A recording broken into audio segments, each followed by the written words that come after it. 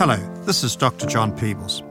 Thank you for joining us in these high-altitude conversations, where we have the chance to talk to the decision-makers, the people at the top, the chairs and the chief executives who've made the decisions that affect our organisations and indeed often our very way of life.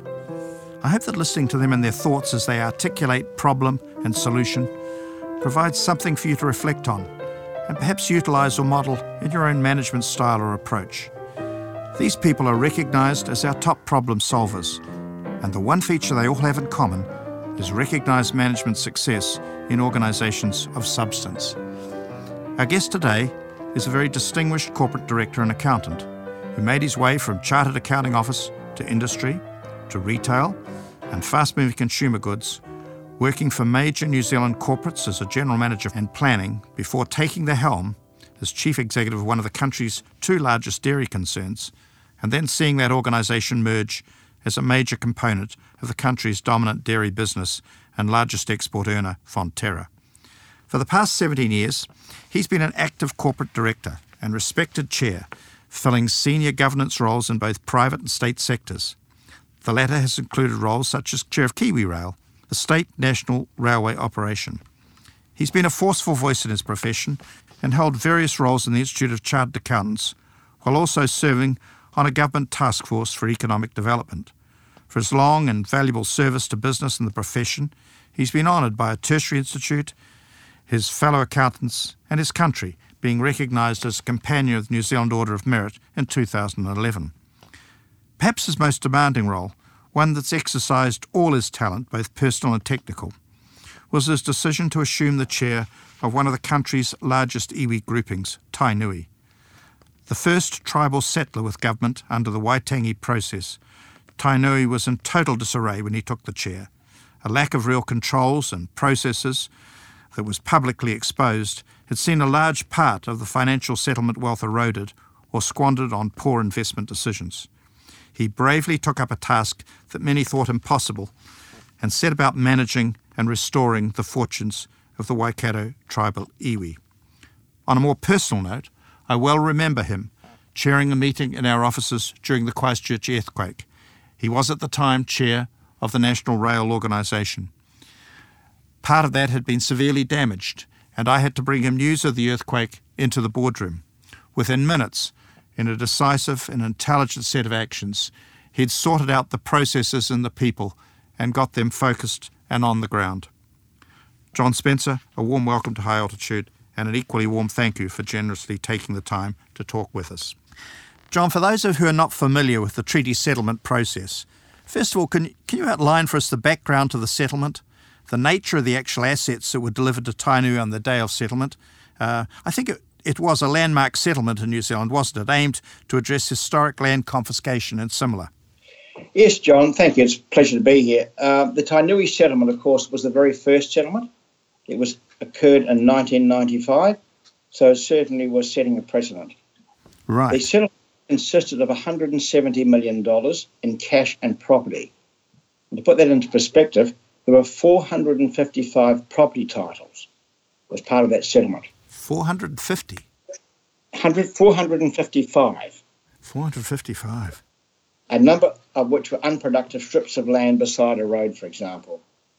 Two other parts of the treaty that were important were the first right of refusal. In other words, for a period of time, any government or local body land that was for sale had to be offered to Tainui, and within the area had to be offered to Tainui first. Right. Also, and very importantly, was a thing called the relativity clause.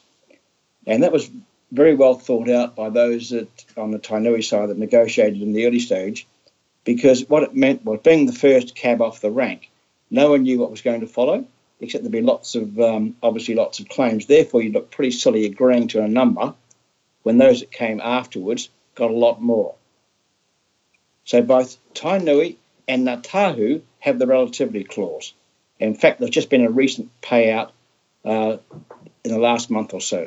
Very large, I think it's the second or third large sum that's gone out, and there's more to come. So there's a formula. It's a very complex formula. Don't ask me to tell you what it is, because I don't even understand it myself. Does it have a time limitation on it, John? I'm not sure. I think it's when the last settlement is, John. I think it goes right through to the last settlement. I'm not sure about that. Right. So they were the key parts to it. And so the relativity clause, there's been large payments, come with the 2 or 3 large payments, very large payments to both Tainui and Ngātahu, because they were the first 2 camps. Right. Well, I mean, in assessing the size of the settlement, did Tainui have a particular argument or case or piece they were putting forward about confiscation, or what was it that was the main driver? I wasn't there in those days, John. So, but what what I've read and what I can understand, yes, there were lots of figures bandied about how much it was really worth, what the land was worth, etc. And I'm not sure how the government finally agreed on the 170 million. But remember, we're talking about 1995, so we're talking over 20 years ago. So a lot of money in those days. It still is. But yes, Tainui would have wanted a lot more, and this was a compromise. And this is why I think the relativity clause was so important.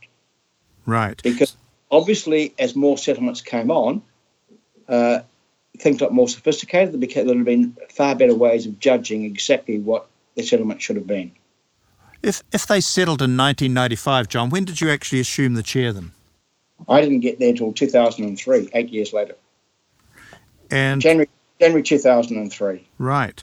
And so who approached you and what was the background to that? Well, I was on a board, a small government board on literacy and numeracy with Susan Hiria. And Susan is a consultant for a number of iwi and working with Tainui at the time trying to sort out their issues. And over a cup of afternoon tea, she approached me and asked me, would I be please put my name forward to be the chair of Tainui Group Holdings. I asked her 2 things. A, what I'd done to offend her, and two, what was second prize. And the reason I made those comments was because remember I was living in Hamilton at the time, and there was nothing but negative publicity about Tainui, all the rorts that were going on. Jock Anderson, writing for the NBR, just done a very, very well-researched series of articles about the misdeeds and what had happened. So everything was very negative. She did talk me into meeting with Steve Murray, who was the chief executive, had just been appointed in August 2002. At the time, I was leaving the dairy industry, so I was looking for a new challenge. And in Steve, I found someone who had all the right motivations, but needed support. I mean, what he walked into was pretty unreal, so he needed support. So, and I was asked to set up a separate commercial company and run that, and chair that. So, yep, that's what I did. Okay. So what had happened to the settlement assets in that 8 years from the time of settlement to the time you got in the chair? Well, by the time I got in, the 170 million had become 140. Wow. So 30 million had been lost. There was little or no cash left. The Bank of New Zealand, I believe, had written off $10 million in loans. They did have some good investments, such as the Novotel Hotel in Hamilton, Huntington, the residential sections, but also a number of very, very poor investments in property deals. Buying the Warriors was one that's well known. I think the best example I can give of what was going on was they'd invested $6 million in a property in development in Geelong, in Victoria, Australia. Goodness. They went from a first mortgage to a second, to a third, to a fourth, with absolutely no consideration. Lost the lot. Good grief. However, there were 3 promoters, quote, of this development. Each got professional fees of $800,000. They're Australians. Gosh. So don't tell me someone didn't get their palm greased. Of course they did. Right. So it really had some issues to consider, didn't it? It certainly did. There are a number of contingency issues going right back to 1997. As one example, there was a property sold then for $8.1 million. It was not settled due to the state of the building, but finally settled in 2003 for $4.8 million. So a lot of legacy issues. So sitting in the chair on that first day, John, just looking at some of the problems that needed urgency, what was first on your list to tackle? Well, just finishing back on that one, the other thing too, that because the way it had been set up, remembering there hadn't been a separate commercial company, there had been a number of subsidiary companies. There were in excess of 20 subsidiary companies with, in excess of 20 directors and bank accounts. Gosh. And those directors were getting paid about $5,000 or $6,000 a year each. No one was having meetings. It was in name only. What was the first issues? A number of them. Before this, actually, we weren't directors. Right. We were what's called bare trustee. Right. A term I'd never ever heard. I've never come to. In essence, a bare trustee is meant we didn't really have the power to make decisions, i.e., our decisions could have been overturned by the trustees. So you were strictly an advisory board in the real sense, weren't you? Yes, we were. In other words, the trustees above us, they had the ability to overturn any property deal we did or any other deal we did. So that was number one. Secondly, there was no proper list of assets and liabilities. There was certainly no proper governance. Board papers, when I asked to look at the back board papers, they were just a number of PowerPoint presentations. There were no proper resolutions. So the first thing to do, again, was to get control of the checkbook. Right. Had to nail it down. We had to get the list of what the contingency liabilities were. There were a number of legal matters that were outstanding. And also the auditors had not signed off the accounts for the last 2 years. Goodness gracious me. So it was a bit of a disaster zone from a governance point of view. Yes, exactly. And remembering you had new management, so all the comments I'm making do not no reflection at all on the management that Steve and his team, because they were new, and they just inherited a pretty messy situation. They're just a complete lack of control. So that's a pretty daunting task to face. So if you look at it, and if you were thinking of other people coming into a similar thing, I mean, the sort of position, where do you start in a recovery? The first thing is to realise that coming in there from a chair point of view, a board point of view, you've actually got to take control. Forget about division between board and management. This is a matter of you've just got to take control. So the first thing to do was to get control of the checkbook, find out what was going on, establish proper governance, reporting. We had none. Set out a timetable for a recovery program. Talk to the auditors, find out what the issues were, which I did, and just to make sure you know make sure that everything that was that was an issue had to get on the table. Right. We had to ensure we had the required expertise. That's both board, management, external advisors. One of the issues, I think, one of the big issues here is you've got to clear the alligators from the swamp. One of the things that is often said, low-hanging fruit, it's easy. Trouble is, that's great as long as you reach up and get the ones above as well. Right. Too many people put off facing the issues, and these had to be faced head on. I mean, it took Tainui Group Holdings, which is the commercial entity, 12 months to get a clean state, to get to a clean slate with all outstanding matters dealt with or in the process of being finalised. A good 12 months. And you'd have found some interesting pitfalls in the middle of that swamp, I suspect, did you? Well, particularly, there were certain issues with property where I was quite convinced from the paperwork we had that we were in the right. I myself went and saw a couple of individuals to say what the heck's going on, because they were people I knew had good reputations, only to be presented with a whole lot of other paperwork I'd never seen, that they had, undertakings, etc., that we had no record of.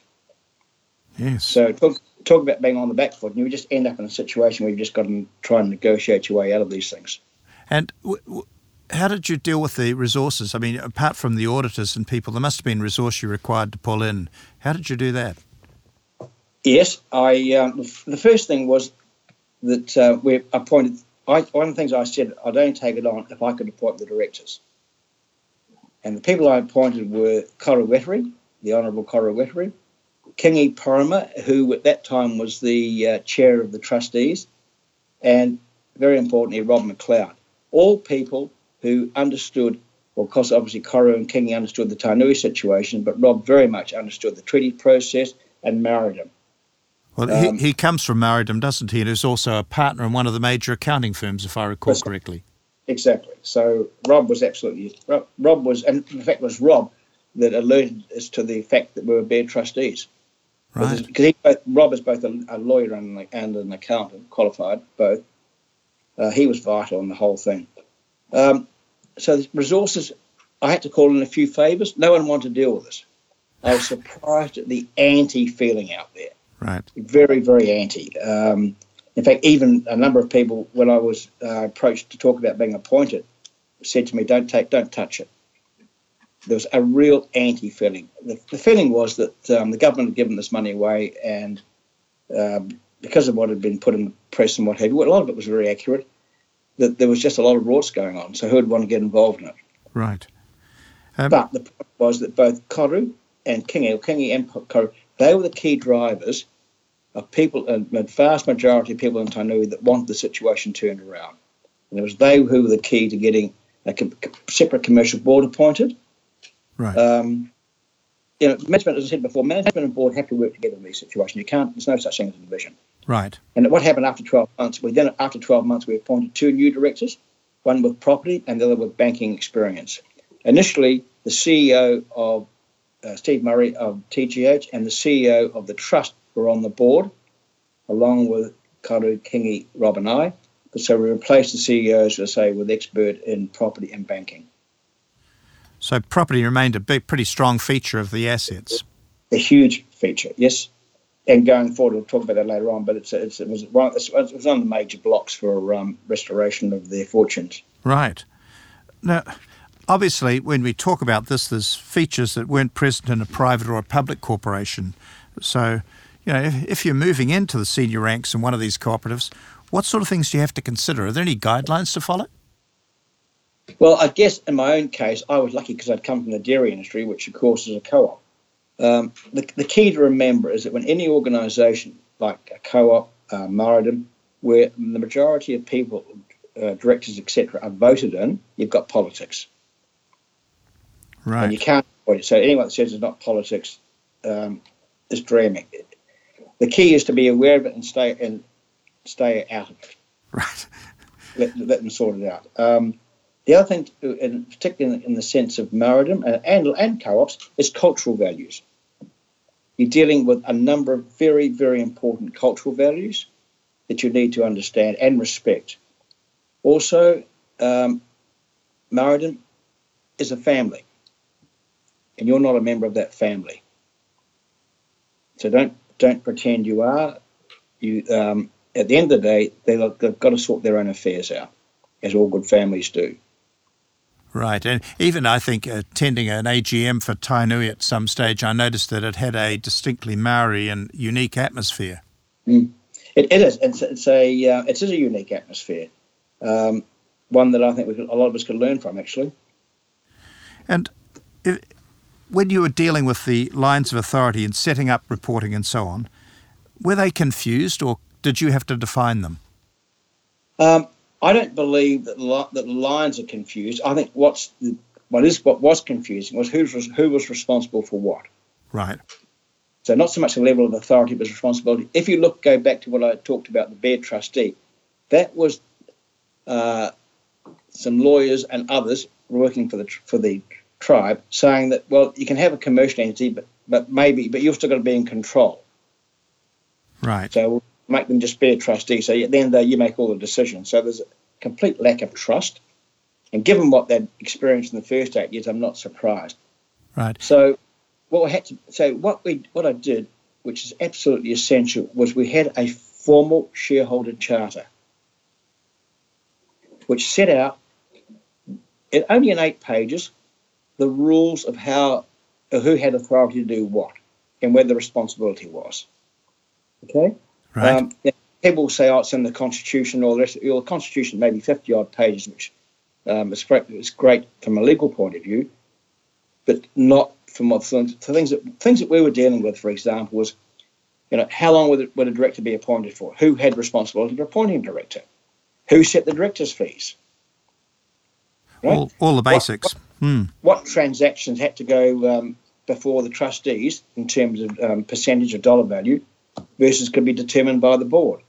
Who appointed the auditors? Or, as you say, all the basics. Who appointed the CEO? Who set the remuneration of the CEO? John, if we were to come to the fact that there's still a number of these settlements yet to be determined, and we look at the way in which this went through, there were obviously weaknesses from government's point of view as well in terms of setting up the parameters, if you like. Have they changed that at all, or are there better processes today for settlement? Not that I'm aware of. What I do think has happened, though, is that a number of the people who have settled since those days, a number of the tribes, have actually learnt from the issues, the Tainui issue in particular. I mean, I chair Rakawa commercial entity, which is the South Waikato iwi, and when they approached me, the first thing they said to me was, can you please come and help us? Tell us what you've learnt from Tainui so we don't make those mistakes. Right. So it was the first off the block, but a real learning experience for the literally the national iwis. For the ones that followed. Yes. Because if you look at there's a contrast, of course, as Ngātahu followed pretty quickly afterwards, and it never had some of the issues that it's had political issues like they all do, but it hasn't had the issues that Tainui had, losing money, etc. In fact, Ngātahu's been very successful. Is that left to the processes for control? Are they left to the iwi now? That's right. They always. Yep.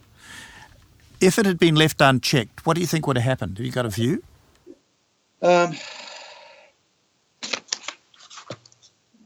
it had been left unchecked, I think there'd been a continued erosion of value. I think you'd have seen it. You may have had a chance to see a bailout from government.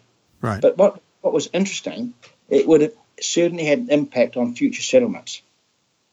When I was, after I'd been approached about joining Tainui, should I say, I spoke to Edmund Ellison, who was heavily involved with Ngātahu, and he was extremely helpful to me.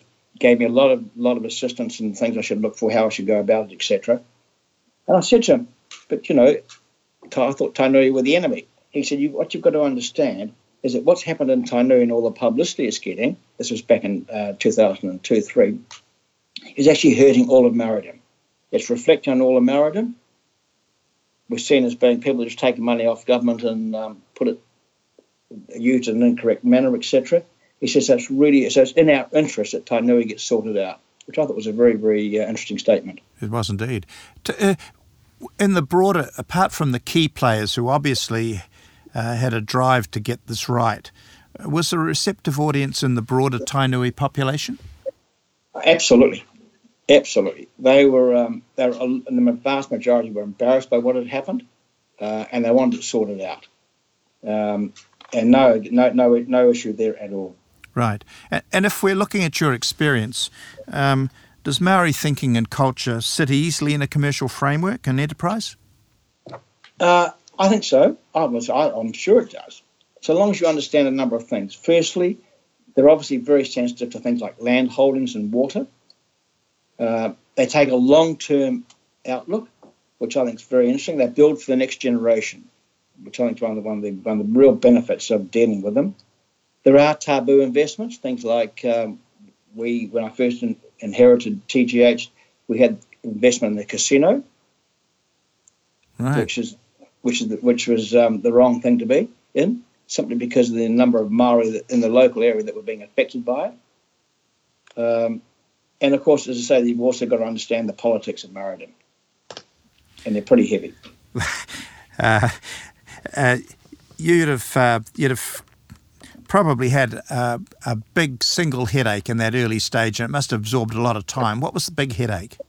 The biggest headache was actually establishing credibility and morale. Right. Morale and staff, but credibility in the local area. Right. All over the place. It was very, very negative. Also, and how we went about that. So we did a survey actually, and found that a lot of people in the Waikato, if not outside of the Waikato, didn't really understand the treaty settlement. Didn't understand what had happened, what Tainui had got. Some thought they'd got far too much, almost controlled the whole of the Waikato. So, and we did. Tainui didn't help at the time. I say all the publicity was negative, but it hadn't gone out and actually said what it was doing. So, what we set up each year.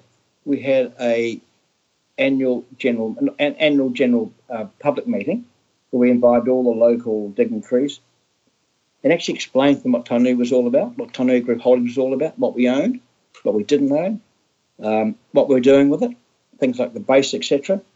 And that brought huge support.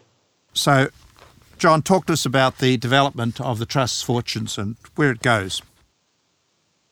Once financial stability was achieved, we reviewed all assets. Property development was the key to the future. As I've said before, we sold off a lot of non-productive land, also the shares in the casino, Sky City in Hamilton, that provided certain funds. Those initial funds were invested in managed funds. We used outside investors rather than do it ourselves. We then developed a 10-year property plan because, as I say, property development was the key to it. One of the things that we were very insistent on, that we needed partnerships. We did not have the resources or the ability ourselves to do a lot of the property development. So, for example, the base, that was initially with the warehouse. And on that, I must say, Stephen Tyndall was outstanding in the support he gave Tainui in the early stages to get the base. The warehouse was a key to getting the base operating. Auckland Airport, Novotel, Hamilton, Novotel, both partnerships. Huntington with a developer, Ryman with Ngātahu, and recently they've gone, of course, Ngātahu and Tainui with GoBus. And Rakura will be the many. The big break, actually, to the fortunes of Tainui when I was there came in 2008 with the global financial crisis. All property projects were put on hold except Te Awa, which was the mall at the base. We'd already had farmers signed up for the mall. But as the financial crisis hit, Tainui postponed, to say most planned developments saved the base. Planning for Te Awa, the mall, was underway, and in 2008, we made the biggest call ever to proceed with a new development despite the ongoing impact of the global financial crisis. The board did have, we issued a caveat. 80% of the tenancies had to be signed up before construction could begin on each stage of development. Farmers Trading became the anchor tenant, and construction commenced in 2009. But it was certainly one of those moments in history you look back on from a board point of view where you made a decision. It could have gone either way, but it went the right way. So while everyone else was putting away the checkbook, we actually opened ours up on Te Awa. Now, the base was the retail centre that you built. Was that on land that was settled during the treaty? It was. It's the old Air Force base, Te Rapa. Right. But just coming back to the headaches, the other thing that was interesting after the first year or so was that the trustees obviously wanted certainty of dividend so that they could plan, because it was all over the place. Now, of course, both the trustees and the commercial side, we wanted to keep the cash. They needed it, and we wanted to keep it because we were trying to build up a nest egg. So what I did was I guaranteed them a $5 million dividend for the first 5 years. Regardless of the results, they get $5 million. One of my own problems as an accountant was that in those days, of course, property values were going up pretty fast. Right. So you could turn around and say, but most of it in our case, because we had such a big land holding, was unrealised. So talking about credibility, here was I saying, yes, we made $60 million, but guess what? It's only a couple of $1 million of it's in cash. The rest of it's unrealised. I look at you and say, who are you kidding? So, and it's you have a timing problem with that, don't you? Absolutely. So from an accounting point of view, the profit was very high, but from a realistic point of view, from a cash point of view, it wasn't there at all. Right. So how did you cope with that? Well, that's why we had the guaranteed dividend. Right. That's why I said $5 million, regardless of the result, because no one knew where the property price was going to go down. As they had about, we had big write-offs, of course. So I said, no, that's why we had the guaranteed dividend for the first 5 years. So they could go and plan, and we all knew where we stood. And that dividend will have increased over time now. What's it look like today?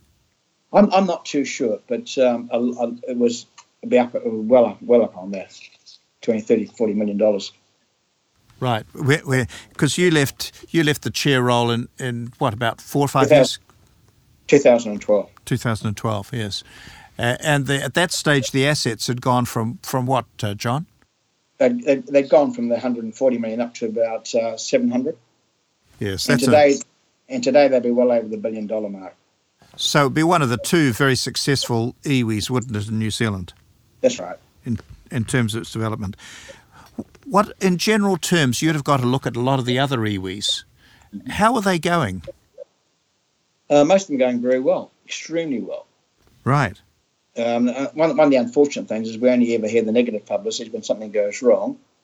But the one, certainly, everything I've seen, they're going very well. And there's certainly diversifying their investment. I think one of the big things that's happened recently is the number of iwis have got together and formed this $100 million fund. Right. Along with the New Zealand Super to help them, and are going to joint invest. So this is not the Tainuis and the Ngātahu. These are a lot of the smaller iwi.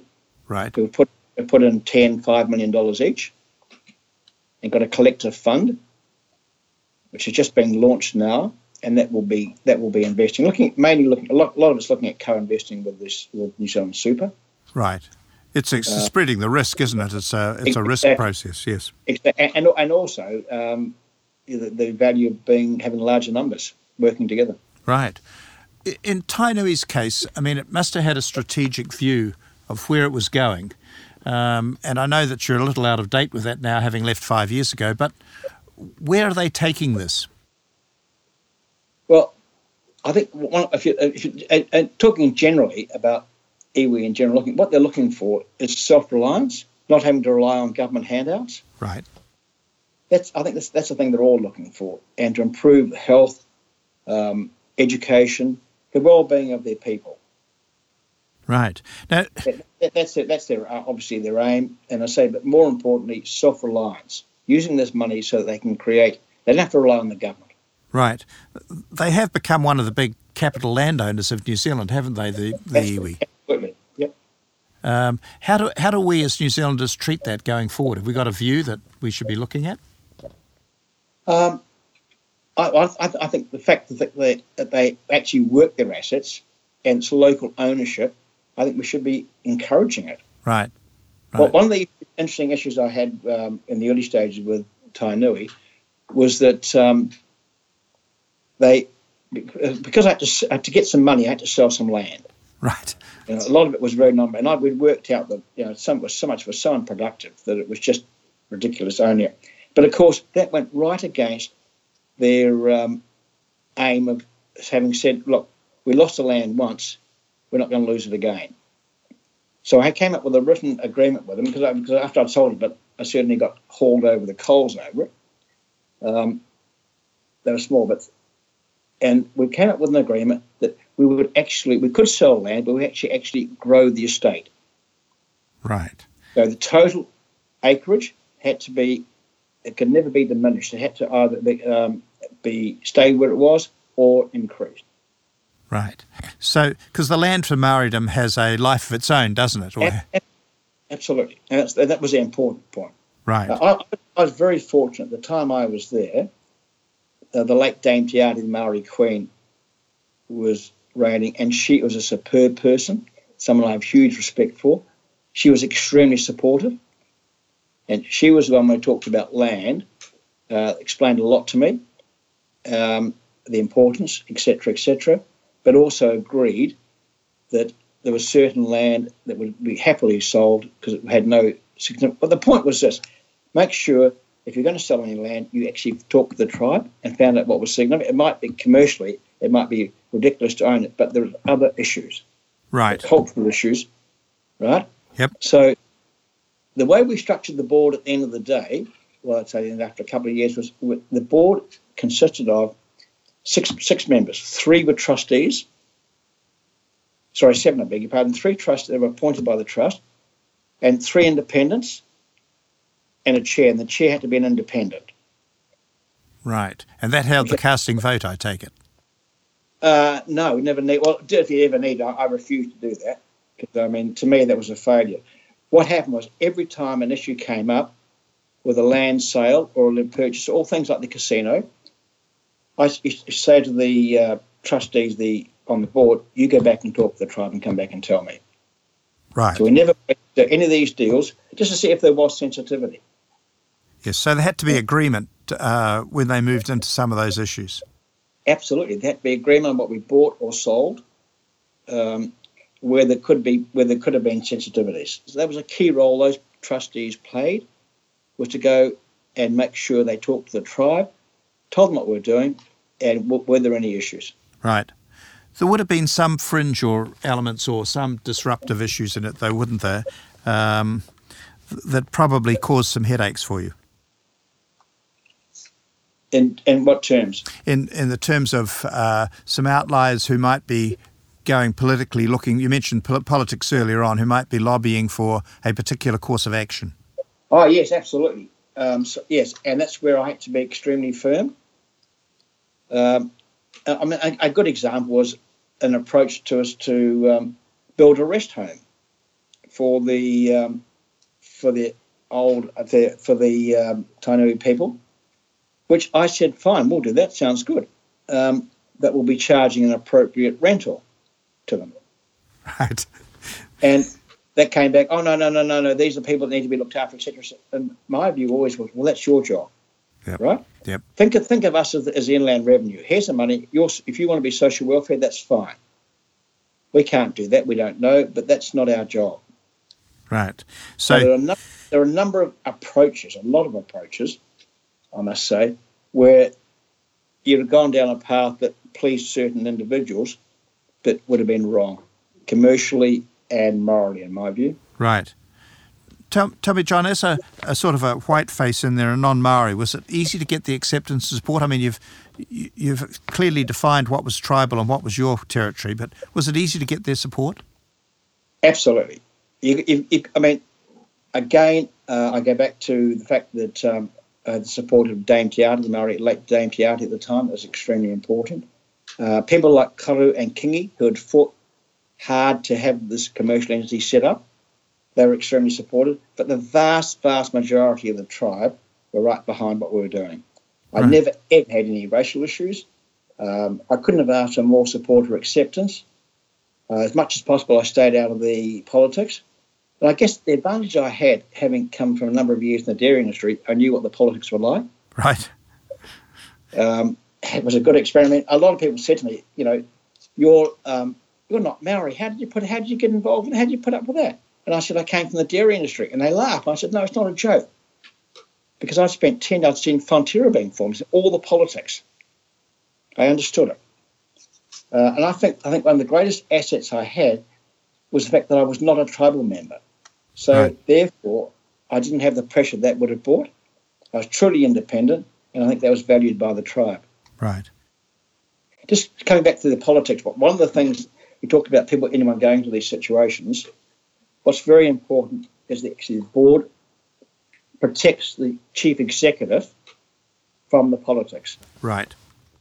Because far too often a chief executive can be approached and asked to do things or take certain positions which are not really in the interest of the commercial side. Right. So I used to get involved a number of times on these to protect the chief executive. Right. Otherwise, you get put in an inevitable position. It's an inevitable position. It's just not on. John, knowing what you know now, would you do it again? Absolutely. And is there anything... I'll tell you why, being serious, I'll tell you why. A number of times, I was well thanked for doing this, but I used to say, well, hang on, I've got to do the thanking as well because I learnt a lot. Right. It was a great experience. I certainly had a far better appreciation of Maoridom, its issues, and the difficulties it faces. I feel very honoured to have done it. So, as we sort of wrap this up, John, what sort of projects are you heavily involved in now? I mean, what's going to keep you interested? You mean on Maoridom? Going forward, anything in general terms. Oh, in general terms? I'm getting the end of it, John. Thank you. I'm still heavily involved with Rakawa. That really interests me. Right. Mitre 10, I think, is fascinating. I'm really enjoying that. The whole co-op, the whole change that's going on in the retail sector, be it home improvements or anything else. But I'll always have I like the co-op. I like the co-op model, and that's why I like Mitre 10. And still always have an interest in Maoridom. I think it really is going to get us act together going forward. The more they get together, the better. Right. They realise this. So I think there's a great future there. Oh, John, look, thank you so much, and thank you for joining us. And I really appreciate your time. Thanks, John. Thank you for joining me and my guest in this high-altitude conversation. If you enjoyed the show, please share this with your C-suite colleagues and rate the show on iTunes if you will.